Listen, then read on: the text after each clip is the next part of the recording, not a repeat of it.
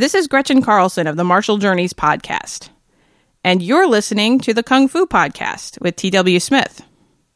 I'm not bitter about that at all. Actually, I'm really not. You have good taste in podcasts. Keep it up.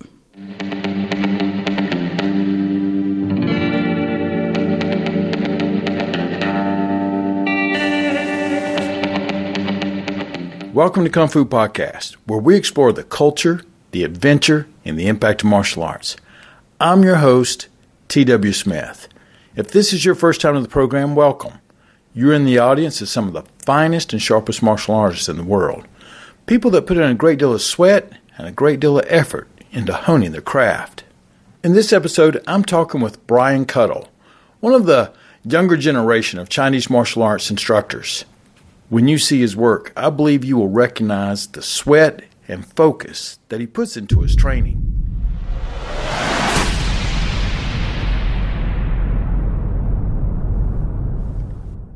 Hey, Sifu.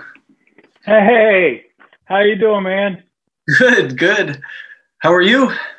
I'm doing well. I'm going to go with we're good to go.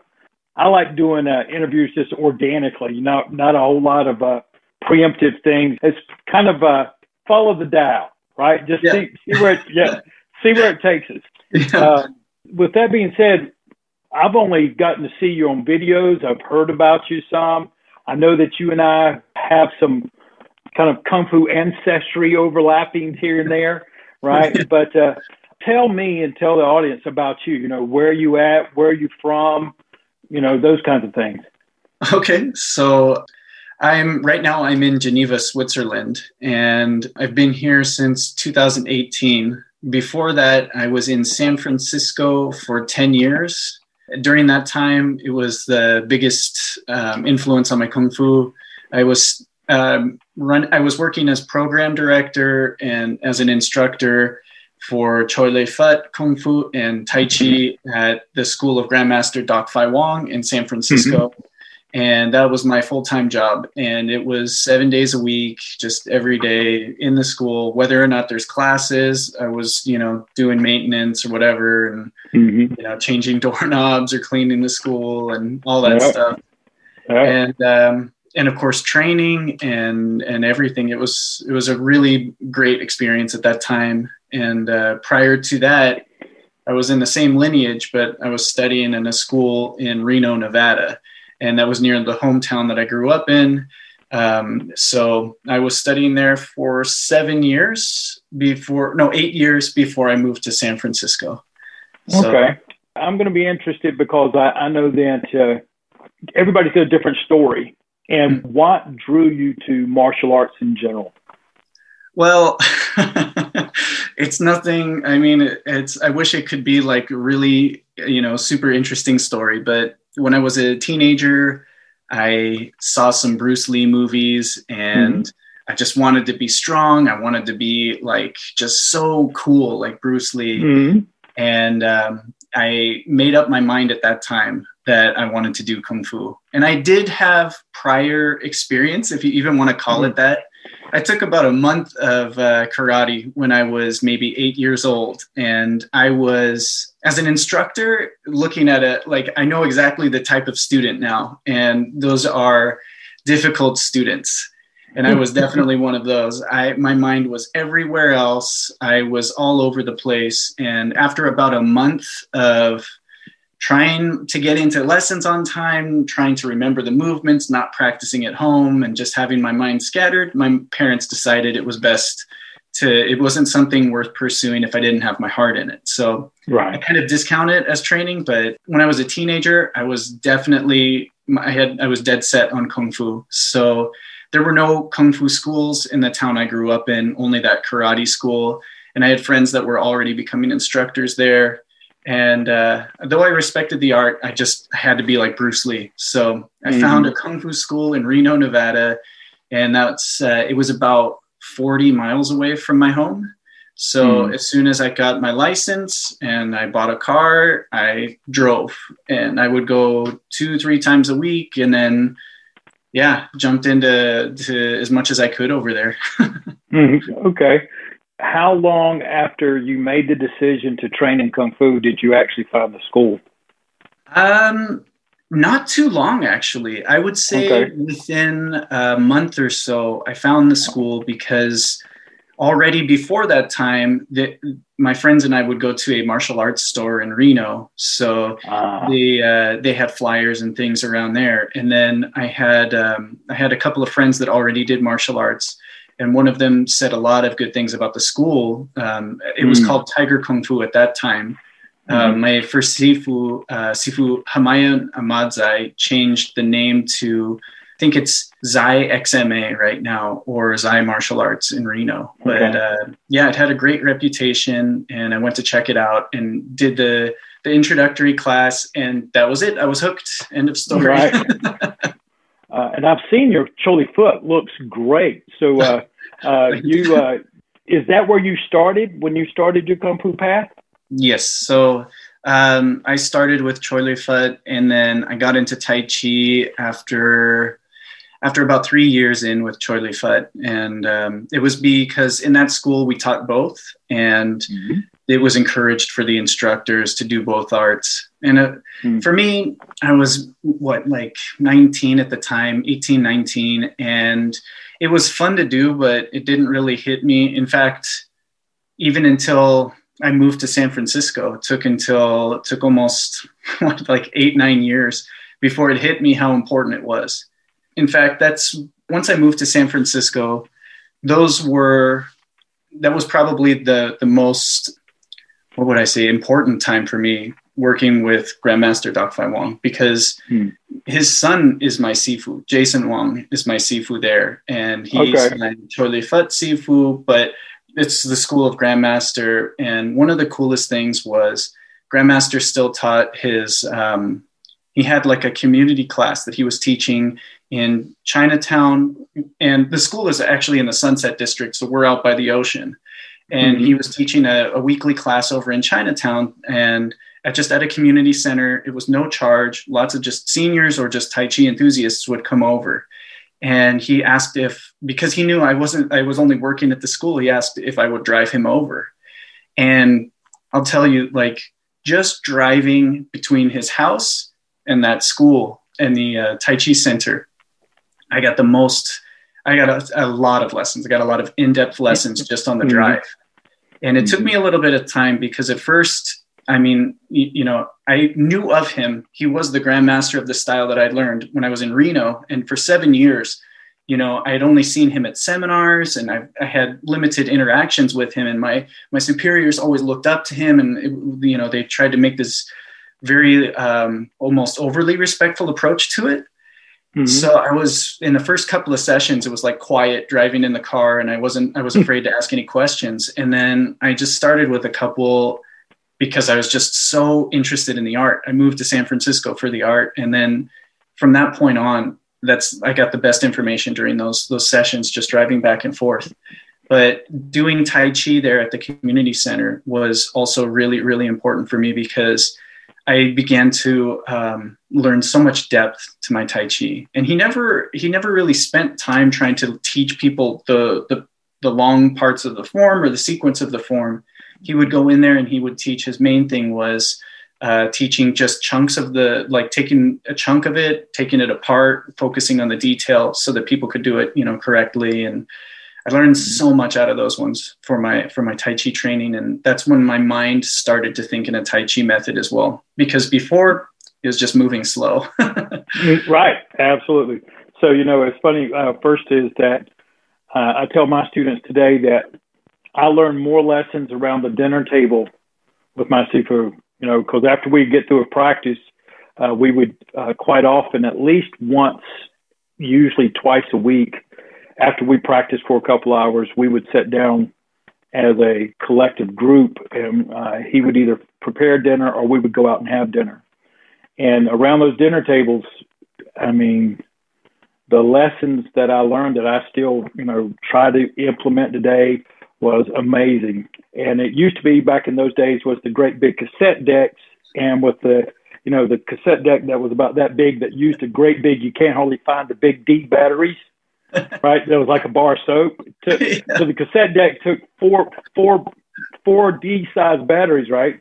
And so, much like yourself, I drove from Pinehurst to Fayetteville through Fort Bragg to get to my seafood to practice. That was one way. And on the way back, I would always record the things I had learned, the things I had not done well, the things I'd done well. I still have some of those cassettes floating around. And then on my way to the lesson, I would listen to my notes, so I would know when I showed up to practice what I needed to work on. And it was part of his encouragement. He said, if you're practicing your Kung Fu, you approach it like any apprentice would approach his job, like a blacksmith and whatever else. And so I have a notebook that's about 4 inches thick of all my personal notes of the styles. So when you started and you were getting ready to learn, did you have personal goals for yourself? I know you said you wanted to, look like Bruce Lee, and my Sifu would always say there's only 3 types of Kung Fu: Kung Fu for show, Kung Fu for fighting, and Kung Fu for health. Mm-hmm. Right? And Kung Fu for show was important, right? Because that's like doing the demonstrations, the lion dancing, right? Attracting students, and every system and style has different forms of showmanship. Kung Fu for health, whether that was in the Qigong or built in some of the forms. And of course, the combative pieces, because basically, and as a practitioner, you were required to know which one you were doing, right? You couldn't just do it and say, okay, yeah, I'm doing Tai Chi and this is how you would use it. And you'll go, no. That's for health. That's to help you open up your hips and to move through and things like that. So my goal was, when I first started, was just to get to know myself and to get to know who I was.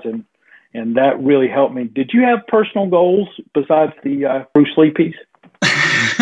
Yeah, definitely. It's funny. The first year, I would say I just did it because I didn't know what else to do. I showed up to class.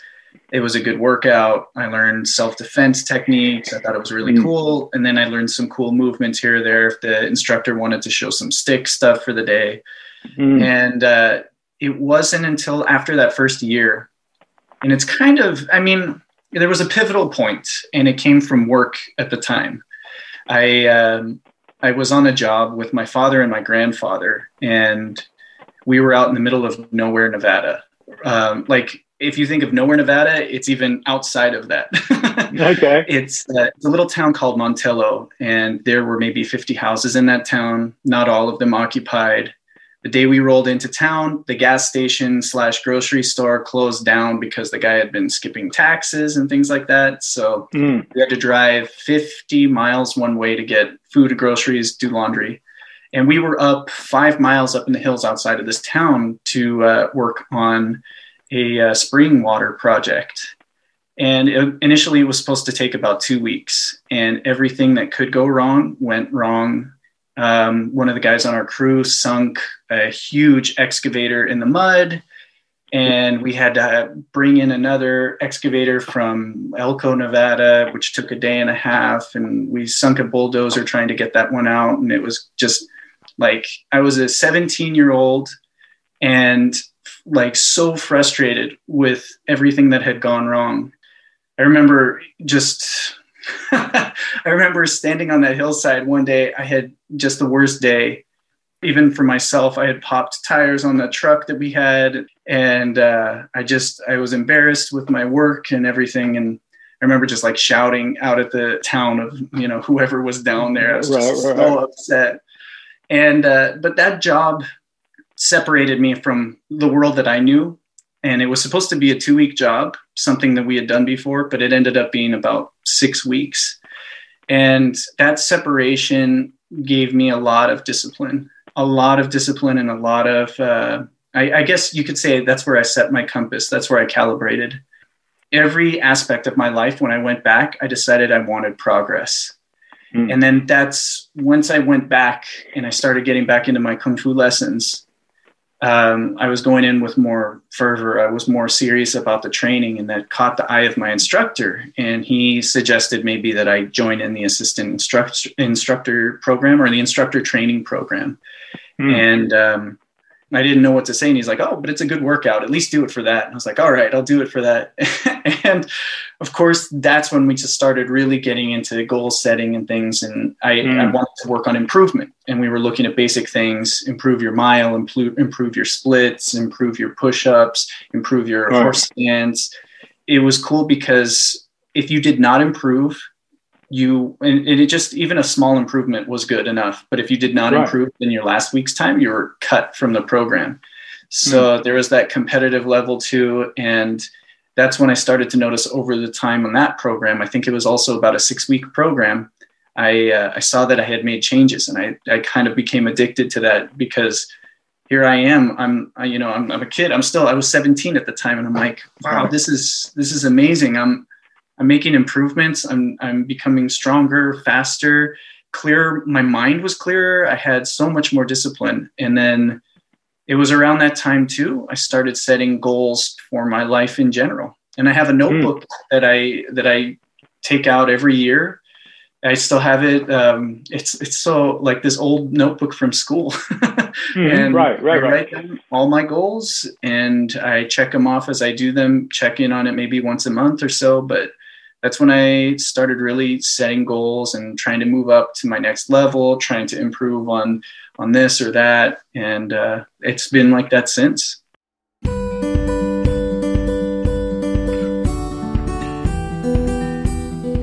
So I think every style of martial arts can bring challenges, right? And some of them are physical challenges. My secret, we have to practice Jam Jung. He required us, if we were going to learn certain things, you had to be able to stand and do your standing meditation, right? And so we were required, by the time you got to some of the upper levels, you had to be able to stand and not move for an hour. Wow. And my students today, when they say, hey, Sifu, I'd like to learn that. Okay. You start here, right?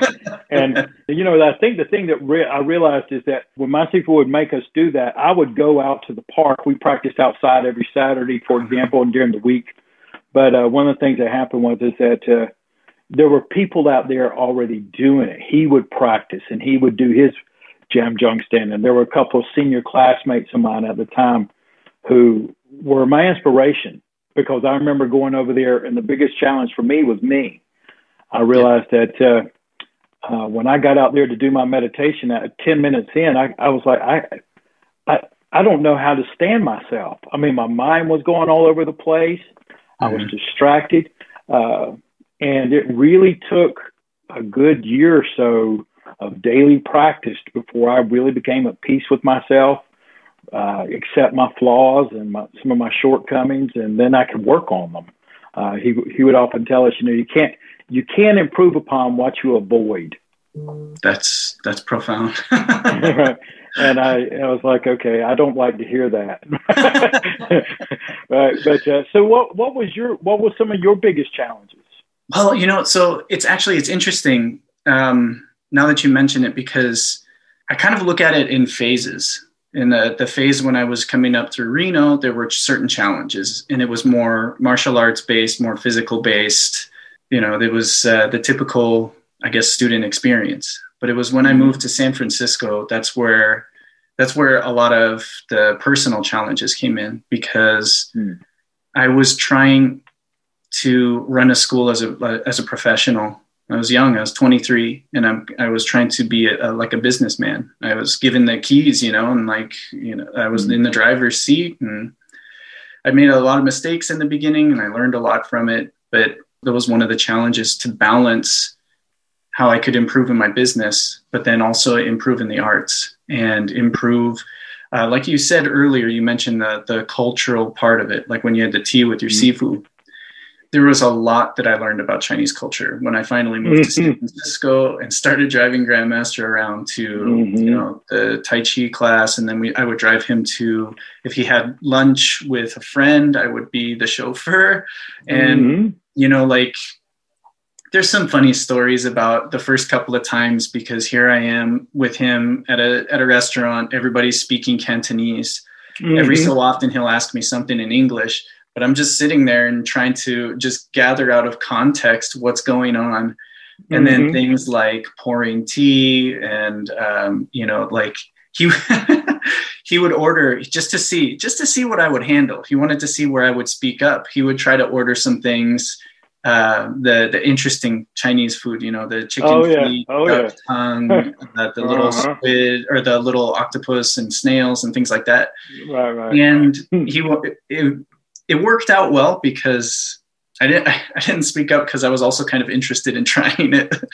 And more than anything else, I actually really enjoyed it. And that showed well. And I think that even though it's, something silly as eating, it was, it showed that I was interested in trying all aspects. And culture-wise too, I remember there was one Sunday, and it was February in 2008. I was in the school cleaning, and it was like my second or third week there. And I figured I would be the only one in the school. And all of a sudden I hear the front door open, and I turn and look, and it's my grandmaster and another man, and they're talking. And his grandmaster said, "Well, what are you doing here?" And I said, "Well, I'm here to clean. It's just an easier way to do this. And then on Monday I can, come in and go straight to business." He's like, "Oh, that's nice." And he's like, "We're doing the feng shui for the school right now. Why don't you help?" So I helped him move stuff and put things in place and do all of that. And from that point on, I became like his assistant in that. And I began to learn parts of feng shui as well, like how to calculate, the qua number and element and the basics, like basic level. And I would drive him and the feng shui master out to different jobs and stuff too, and help on those jobs. And just picking up these little nuances and little things, I had to do it on the spot because there was not always time to explain what went on unless it was something where I completely messed up. And then he would have to tell me later on, "Hey, next time, don't do it." Yeah. It's funny you say it. One of the things that I developed for myself when you bring up the eating puck thing is I developed the don't ask, just eat. Yeah. Right? Yeah.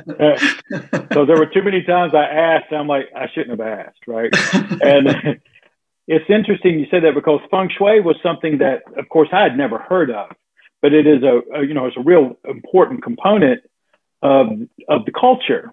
And later on, it was like, okay, well, some of this actually kind of makes sense. I mean, some of it people do already, and you already know, but you didn't know you knew, and you certainly had never related to feng shui, right? But one of the things, like, in front of every door, we had a mirror.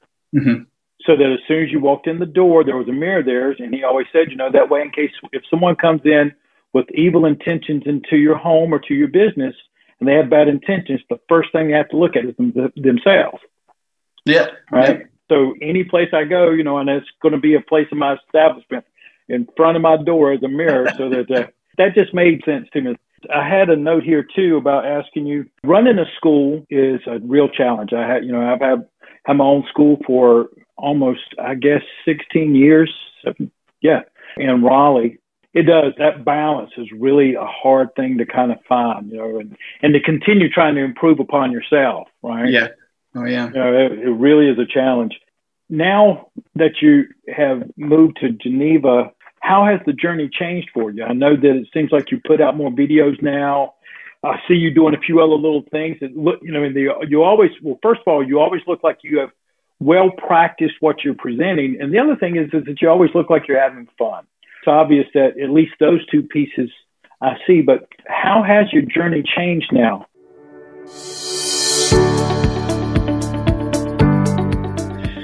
It's been a big change. It's the Kung Fu and Tai Chi have been my anchor. I have my support. I have my wife here, and it's been nice to be in a new country and have my wife and all of that. But on the inside, for me personally, my identity is my martial arts. So regardless if I'm making videos or not, I still have my practice. I still have myself. I know who I am. And moving to this country has been a huge question of identity because I am Swiss. My father's Swiss. My grandparents actually moved to America, and then it's weird now I moved here. But at the same time, it has been, other than having a Swiss passport, it's been a very difficult experience to assimilate here because Geneva's nice. It's a very international city, and a lot of people will speak English. But when it comes down to doing things for taxes or for the community or speaking to my neighbors, this is on the French side of Switzerland. So everything is in French. Sometimes paperwork will be in German or Italian. And I know some German because for the first year and a half, I was doing a lot over on the Swiss German speaking side. And on that side, I mean, I can't say I was very well prepared. I knew maybe 4 words in Swiss German before moving out here. And I more or less had to learn while just thrown into the fire. I didn't have access to courses at the time, and I just had to function and develop with it. I'm kind of finding myself now back in that same situation now that I'm in Geneva full time, and I'm just basically starting over in French. But I have been taking classes and things, but you take for granted a lot when you're fluent in the language, you're fluent in the system of living, because just little things like there's quiet hours here. There's, quiet days like Sunday, all stores are closed. It's encouraged that you spend time with your family or you go out hiking or whatever, but you don't clean house. You don't do laundry. You don't go to the supermarket. Like it's all, everything's closed and you're not supposed to run machines. It's the Swiss way. Okay. All right. Okay. And it's been all these times where I have some conversation with somebody. In English, I have all the words. I can tell them in a poetic way. I can tell them in a concise way. I can drag out a conversation. I can make small talk. But in French, I only have just simple means of making a sentence, and same in Swiss German. And it's, I don't usually open up about my martial arts to people. That's usually something my friends even find out later on because I do it for me. But it's been a huge question of who am I and how do I get in here as an instructor and teach? Because I want to teach. Finding a place to actually start teaching was a really tough search. But luckily, it's maybe a 10-minute walk from my apartment. I found a nice place close by that I can rent time from. And that's also given me the opportunity to film a lot more for my videos. And then, of course, we had to deal with COVID. So that's a huge stop on everything, too. Right. But I found that to be something that I've been able to adapt to, though, because it's given me an opportunity to go in, instead of going in to teach at the location, instead of teaching students on site, I've been able to film more content for YouTube. And this year I finally put up a website, and eventually I'm going to start, I've been in the editing and building process, but I'm going to start some online learning. So at least there's that direction as well. So it hasn't been too much downtime, even with COVID going on. The winter time is the time for development. Springtime is time for growth. And the COVID experience has been, shut down a lot of things. I've tried to use it as a way to develop myself, the processes of getting more studies done, getting podcasts. I started Kung Fu Podcast primarily as a way to promote traditional Chinese martial arts in a healthy, when I say healthy, a non-magical sort of format. I mean, so much of the Chinese martial arts now is either portrayed as some form of like chi magic, and or it's a lot of it now is also just in movies and things. There's a real solid base like your Sifu. They come from a very well known fighting system. Yes. Right? And it was very assertive. The training is grueling. I'm sure that you've had to hit the poles and hit the beating on the things. And when my Sifu would say, always bury your soul in the pole, right? So when you're hitting that 200-pound wooden dummy, or, we hit a telephone pole. Still, most of my students all have one now. And so you practice the, South Choi, right? All that, you're hitting all those and working on your Choli foot against that wooden pole. And he would say, just bury your soul in the pole. And basically translated was that, one day you won't be afraid to hit the pole. Yeah. And it's not that you're trying to hit it hard. You're trying to learn to condition your mind and your heart. And one day you won't be afraid to hit the pole. And when another man holds up his arms, all you're going to see are two twigs. Yep. You won't be afraid to hit him, right? You won't be afraid to hit his arms. And I can tell you that little do this, that'll lead to that. Those were the sort of things that I started building my life around. Lessons like that. What do I need to do to get myself in condition so that I could do that one day? Are you working on any other projects, like besides the website, writing? I think you even had a blog or two going out. Yeah. So I've kind of tried to put everything onto my website now. So I've been kind of always trying to share things across all social media. And but now I'm trying to condense. So I have a blog on my website, and it's more just, I don't know, I'm not trying to draw much from, trying to draw much traffic or attention to it, but it's there. And I hope that at some point somebody's going to need to find something, whether it be the plans from I just built a Kung Fu bench. And so I wrote out my plans and then I made a video about it. And at least now it's in one spot on the blog. So maybe somebody wants to find that, or if they want to just find out that they had an experience in a class, that's a normal thing, or if they find themselves in a rut and, where I've had experience in that same rut and how I got out of it. And that's there. And then also I kind of caught the writing bug because it's always been something. Actually, that was something that Grandmaster Doc Fai Wong started me on many years ago. And he said, start, if you have the time, write an article, submit it. And, he knew Dave Cater at Inside Kung Fu magazine. So I was able to get connected there. I was able to have one article published before they ended up stopping publication.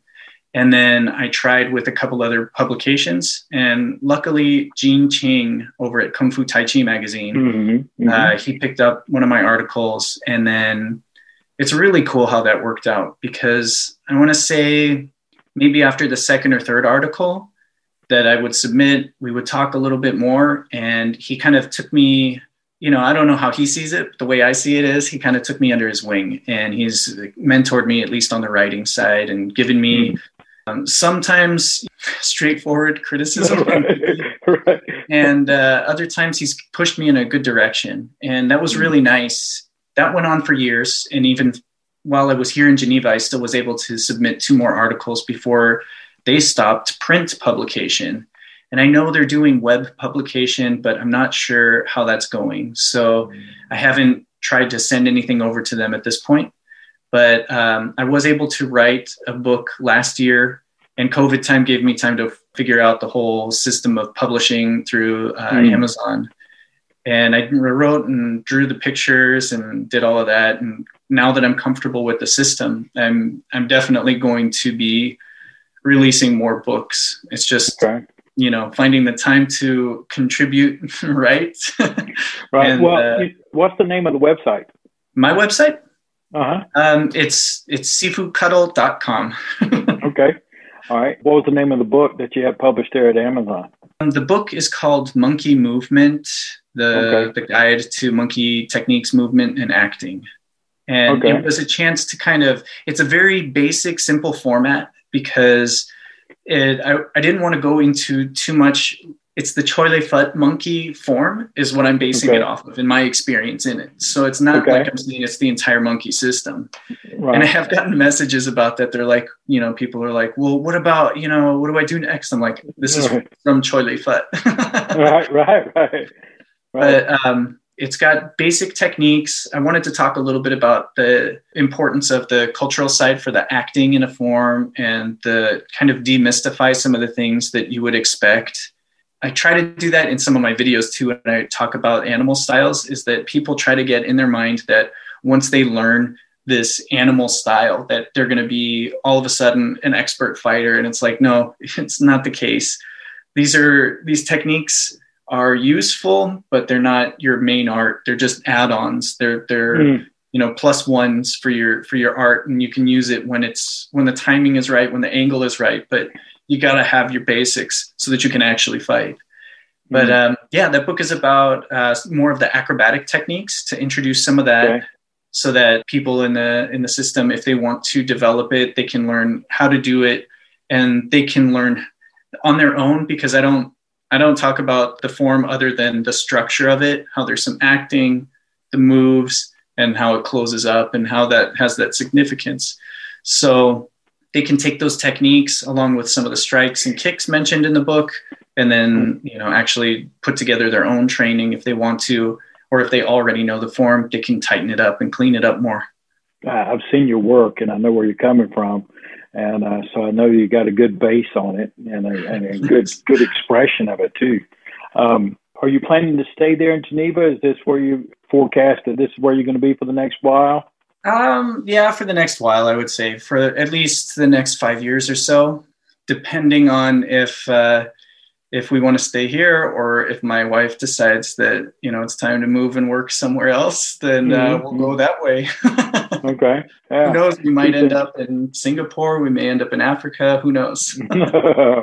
Well, I'm sure I'm going to be here in North Carolina for the rest of my time. So would you be open to trying to get back together again and say in a few months and having a conversation again? Absolutely. Right. I would love that.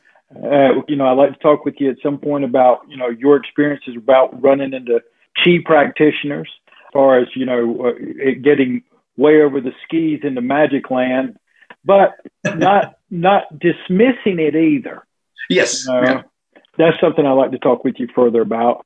And then some of the other inner arts. I mean, one of the things we were always taught, if you're going to be a good practitioner of, for example, Chole foot, which is pretty much like, you crank up the lawnmower and here you go. Yeah. Right? And you might change the blades a little bit here and there, but when you're seeing someone practice wholehearted Chole foot, there's not a lot of ambiguity about what it is he's trying to do. Right. And that if you're going to practice something that hard, you had to practice the inside as well. You had to have something to do to create, because see what I'll say, if you're going to practice destroying things, you have to practice creating things, or you're out of balance. Yeah. And so it sounds like part of your creation was your writing, putting things together. But I'd like to dig into that a little bit further too. So is there anything you'd like to share with the audience before we go? I mean, is any seminars you might be going to, or seminars you might be putting out, or what we can look for in the next couple of months as far as YouTube presentations? Yeah, at this time it's all YouTube wise, but I am actually going to be releasing a second channel on YouTube, and it's more just because it's going to be a Tai Chi only channel, because before I was only releasing maybe one video a month for Tai Chi. So for my Kung Fu viewers, there was 1 week that they would sometimes, some people like both arts, but sometimes people would just skip a week.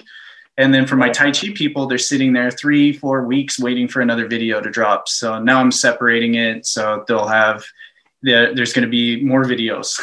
Right. More content going out to different channels, right? All right. Well, look, take care of yourself. I look forward to talking with you again soon. Hey, thanks so much. And yeah, you take care too. We'll see you later. Yes, sir. Bye now.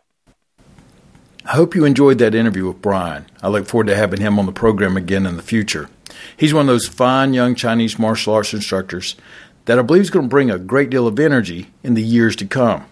In the next episode that's going to be released pretty shortly after this one, it's all about Ip Man and the prostitute. Make sure that you have a fantastic practice today. Put in your sweat, your focus, and I look forward to talking with you again real soon.